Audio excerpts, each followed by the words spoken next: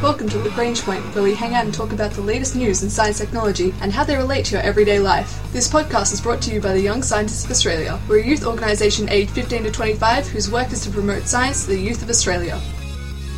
On this week's episode, we have Ben, Lachlan, Jasmine, and Justin.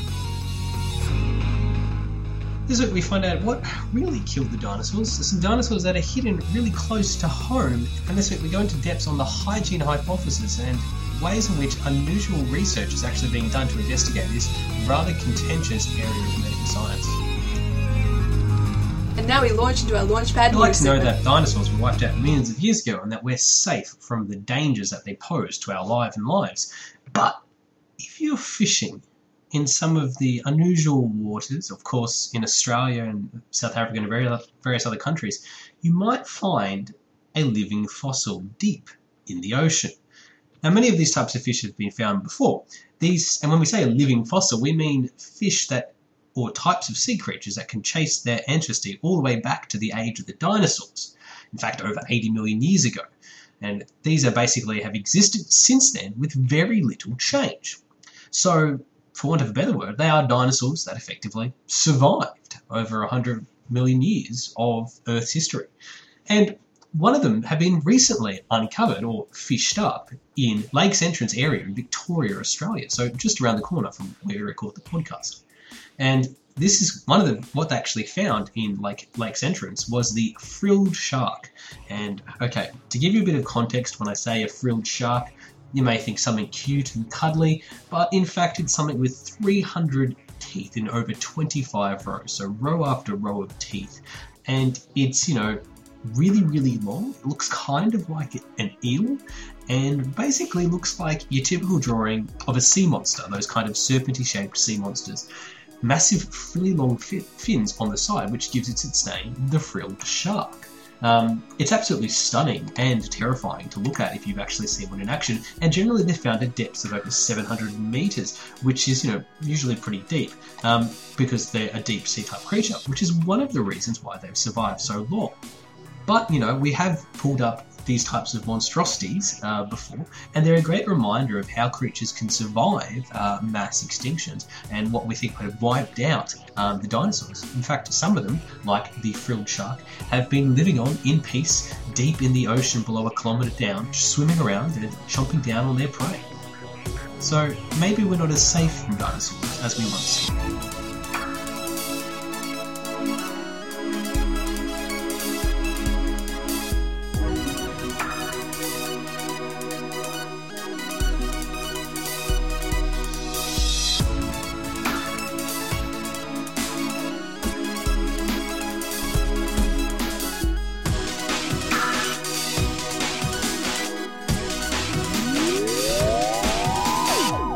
So the frilled shark managed to survive the extinction of the dinosaurs by living deep under the water and surviving on its own. But we've also been coming to question what exactly made the dinosaurs go extinct in the first place and how that extinction even came about. Now, a lot of research, particularly from the University of Edinburgh in the UK, have been pointing out that, look, it was really a perfect storm of scenarios that knocked out the dinosaurs. Yes, obviously, the asteroid impact had a role to play in that, but one of the big reasons why that was so difficult for the dinosaurs is when you examine the fossil record, you could see that there wasn't very much diversity in the type of life that was around. In fact, the climate had been radically changing due to the massive amounts of volcanoes, and there'd been a couple of other squeezes in the biological development of different creatures, which meant that there wasn't a lot of different types of plants and smaller creatures. And the problem with this means is that when something happens, there wasn't a lot of diversity. So one part of the food source is knocked out, and it's harder for the dinosaurs to live and harder for them to survive. And this is in fact what they're hypothesizing was the cause the dinosaurs to go extinct. It wasn't the fact that the asteroid hit the Earth, but rather the fact that the asteroid hit the Earth right at the time when the populations were already at their weakest point to cope with any disruption or change. There's also another piece of interesting science that has been recently done that calls into question the very nature of this mass extinction through an asteroid impact. We can't dispute the fact that the impact of an asteroid on Earth had a massive disruption on the population of dinosaurs and caused them to die out. We can see the evidence in our fossils.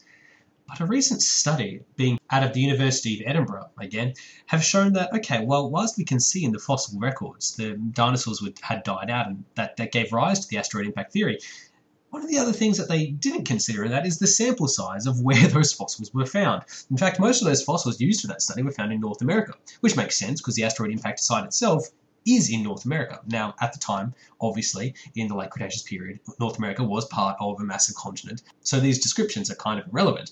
But the area that we're talking about now, so geographically near to where the asteroid impact happened, of course we're going to see large amounts of fossils dying out.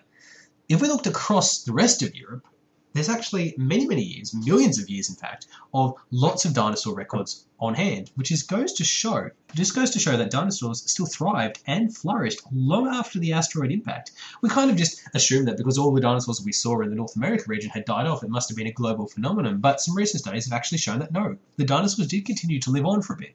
After that, mostly in Europe and other areas. So it's not really enough to suggest that the asteroid impact alone was what killed off the dinosaurs.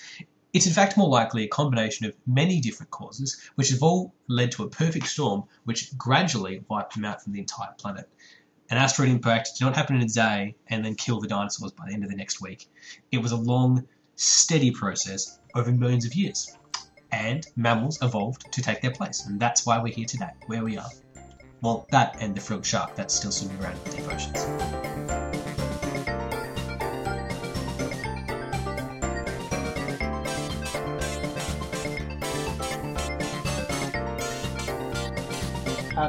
That actually comes to a point that I would take almost the opposite way. So, as we're talking about, as Jason was alluding to, there are things that you do that, you wash your hand with all these soaps, right? And what you're actually doing there is you're abrasing a layer that makes it easier for them to grow. Yeah. Much in the same ways, if you remove people's exposure to any types of other things that they get experienced with to build up their immune system, all of a sudden when something does come along and does have to interact with their immune system is quite weak. I like those stories of those guys who never wash and they're just covered in dirt. There's a guy they found in China somewhere recently. Oh, I'm sure there's a lot of things. They're just covered in so many other bacteria that if something new comes, like, my body's got to They took him to the hospital and showered him. He just died in a week because he just lost all this protection he had from being covered in dirt. I find that kind of funny. It's probably not actually medical. They destabilized his... Yeah, I think it's destabilizing. It's probably more the thing. But I'm not an actual chemist, biologist. I'm an engineer. But my understanding of the exposure to something, do we ourselves build up and improve immunity by having repeated exposure to something? Yes, but that doesn't go away easily. No, I know, that's fine. Cool. But I'm saying, in the longer term, if you remove people's exposure to that. Okay, well, that's a really big rubbing point in immunology. Mm. And that's the idea of the hygiene hypothesis, which has been shattered almost completely. Okay. So the idea was that our body has to fight diseases to be healthy. And that if you don't fight diseases, then you start fighting yourself. And that's why autoimmune diseases, psoriasis, asthma, and allergy. Yeah, and all that, nearly every allergy. And that's why it's so prevalent. Unfortunately, I think this is a general comment in science. They try to make things really binary or very segmented and rigid. They want the correct answer. Exactly. But in public health, it's even more important. If I'm telling someone to do something, I need to know which is the right thing to tell them, this or that. And this, what you're getting to, is that it's probably not that clear a choice. It's not that clear a choice. And also there's a lot more involved in it. It's also how many modulatory things you're taking in your diet. It's how many bacterial infections you have versus what your gut bacteria is like, versus how many parasites you have. There are a lot of beneficial parasites. A guy that originally sort of proved the hygiene hypothesis, he did it by treating a lung disease through getting hookworm through his feet, and then he walked barefoot through latrines in post-war areas. He had a respiratory infection, and it was alleviated after he infected himself with hookworm. How? So parasites are amazing in that the way they survive is through immunomodulatory effects. So they suppress the immune system, they suppress the allergic reaction, and that's how they do what they do. By basically secreting a lot of immunological mediators. So a lot of the same signals that our body uses, they hijack those pathways and just tell it everything's fine. Don't want nothing to see here. No, they knock out all the guards and they disable the alarm. And basically. it's like Han Solo in the control room of the Death Star. Everything's fine here. How are you? Exactly, and the body's like, yeah, I don't see any threats. Cool. And How to get over the lung disease? sorry, it was a some sort of respiratory infection. That specific case, which has been contested, but it's an example of the flagship principle. Yes, it's that he had asthma, which there's actually heaps and heaps of different types of asthma. We just call it asthma. This type of asthma was an autoimmune sort of one, more than an allergy sort of one. So it's the body fighting its own cells and recognizing them as a threat. Yep. So the hookworms come in through the feet, and they just spread. Right, they spread through, and they introduce this response. They kill. Well, they'll kill, but they suppress it. And so instead of the immune system going, hang on, I'm going to fight my own lungs because I think there's something wrong with them, which is causing the asthma. Yes. The hookworm presence make the cells, the immune system go, oh, there's nothing wrong with my lungs. I'm going to stop attacking it. Yeah. You're just full of hookworms, but your lungs aren't being attacked. Exactly. And people actually do that to treat, like, there are some sort of alternative treatments that do work, but I don't recommend them, but they do work. You can swallow eggs of different parasites, and there's a lot of crosstalk between the gut and the lungs, so anything you eat, the bacteria will eventually end up in the lungs. We've just found out, like, my lab found that out this year. That's how new that information is. But yeah, people didn't know why it worked, and that's why. It's because there's actually transport mechanisms. And one of the really interesting parts about this is it shows the need for clinical trials to explore this. Because what you're talking about, this whole concept is contested because we haven't done a lot of peer-reviewed science on it. And the whole purpose of science is that we do a process of study, have results, confirm the results, publish them, other people read them and go, okay, can I replicate exactly what's being seen there, and can I get the same results? If I don't, why? If I do, okay, can somebody else do that? If we all agree, then hey, thing proven. To an extent. That's how science works. Until someone comes along and disproves it. Exactly. Or disproves a part of it. Exactly, and we get a better theory that explains it. So, this is an area of active research, but I think it's something that we seriously do need to look into. Okay, so my name's Garth Bradbeer.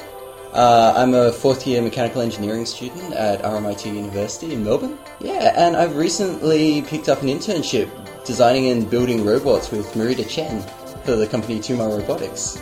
I guess my major interests started in science and engineering, started with YSA, and that was amazing. And I definitely wouldn't have chosen a career in science if it hadn't been for the exposure I got through that. And I say that honestly, I'm not just talking it up. Passions and interests? I don't know, I suppose promoting science and in the community is a great thing, and that's something I'm definitely interested in, but mostly for just the good things it does for people. Yeah, I'm at the point in mechanical engineering where I've found that mechanical engineering is very much about very specific areas, such as finite element analysis, or I suppose designing suspension systems for sports cars, or I suppose there's a little bit of control systems in mechanical engineering, but that's not really a big area of mechanical engineering. But yeah, it's not really, I suppose, building robots or, I suppose, product design in that sense. Like, you don't get too much of a view into the world of, I suppose, industrial design or even manufacturing to an extent that you would have, I suppose, a while ago. I mean, one interesting thing that's happened to me while I've been working my internship is I've been working with a woman named Diane Bodie, who, from what she's said, seems to be a fairly prominent engineer. She's quite old.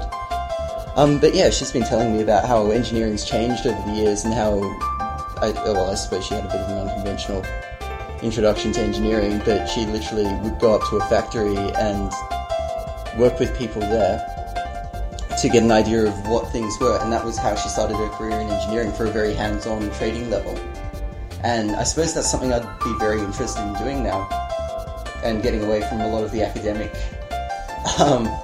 world of science and engineering, which I've been exposed to through uni, and getting a bit more of a feel for where these things actually fit into the world nowadays.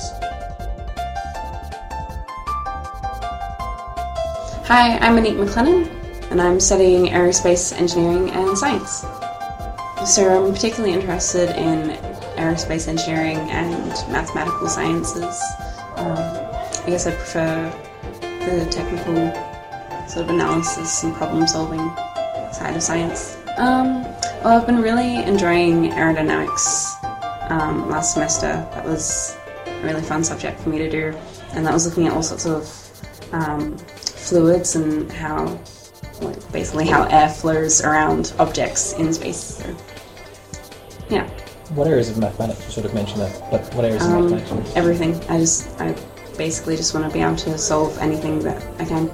So more practical mathematics? Yes and no. Like, practical mathematics is engineering. But I quite like theoretical as well. I've done quite a bit of science communication. I've done staffed a variety. I've staffed 2 Monash Tessies, and I've been on the leadership team last year and this year. And yeah, it's been a lot of fun. I've also done quite a bit of science outreach programs, so I've helped out at Melbourne Uni running egg drop activities a couple of times. In December, I went to Dookie campus, Melbourne Uni's Dookie campus. They were having a brand new Tessie down there, so I went down there with a couple of other YSA members to run egg drop relay quiz and just help out. It was a lot of fun doing agricultural sciences and learning something completely different to what I do in my course.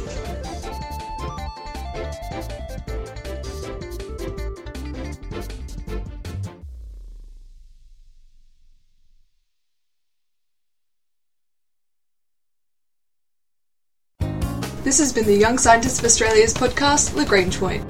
This week we've talked about the extinction of the dinosaurs and dinosaurs that has managed to escape extinction, plus we found out a bit more about the hygiene hypothesis and some of the very odd things they've done to research. Our ending theme was composed by Audionautics. Head to ysa.org.au for more information about the Young Scientists of Australia.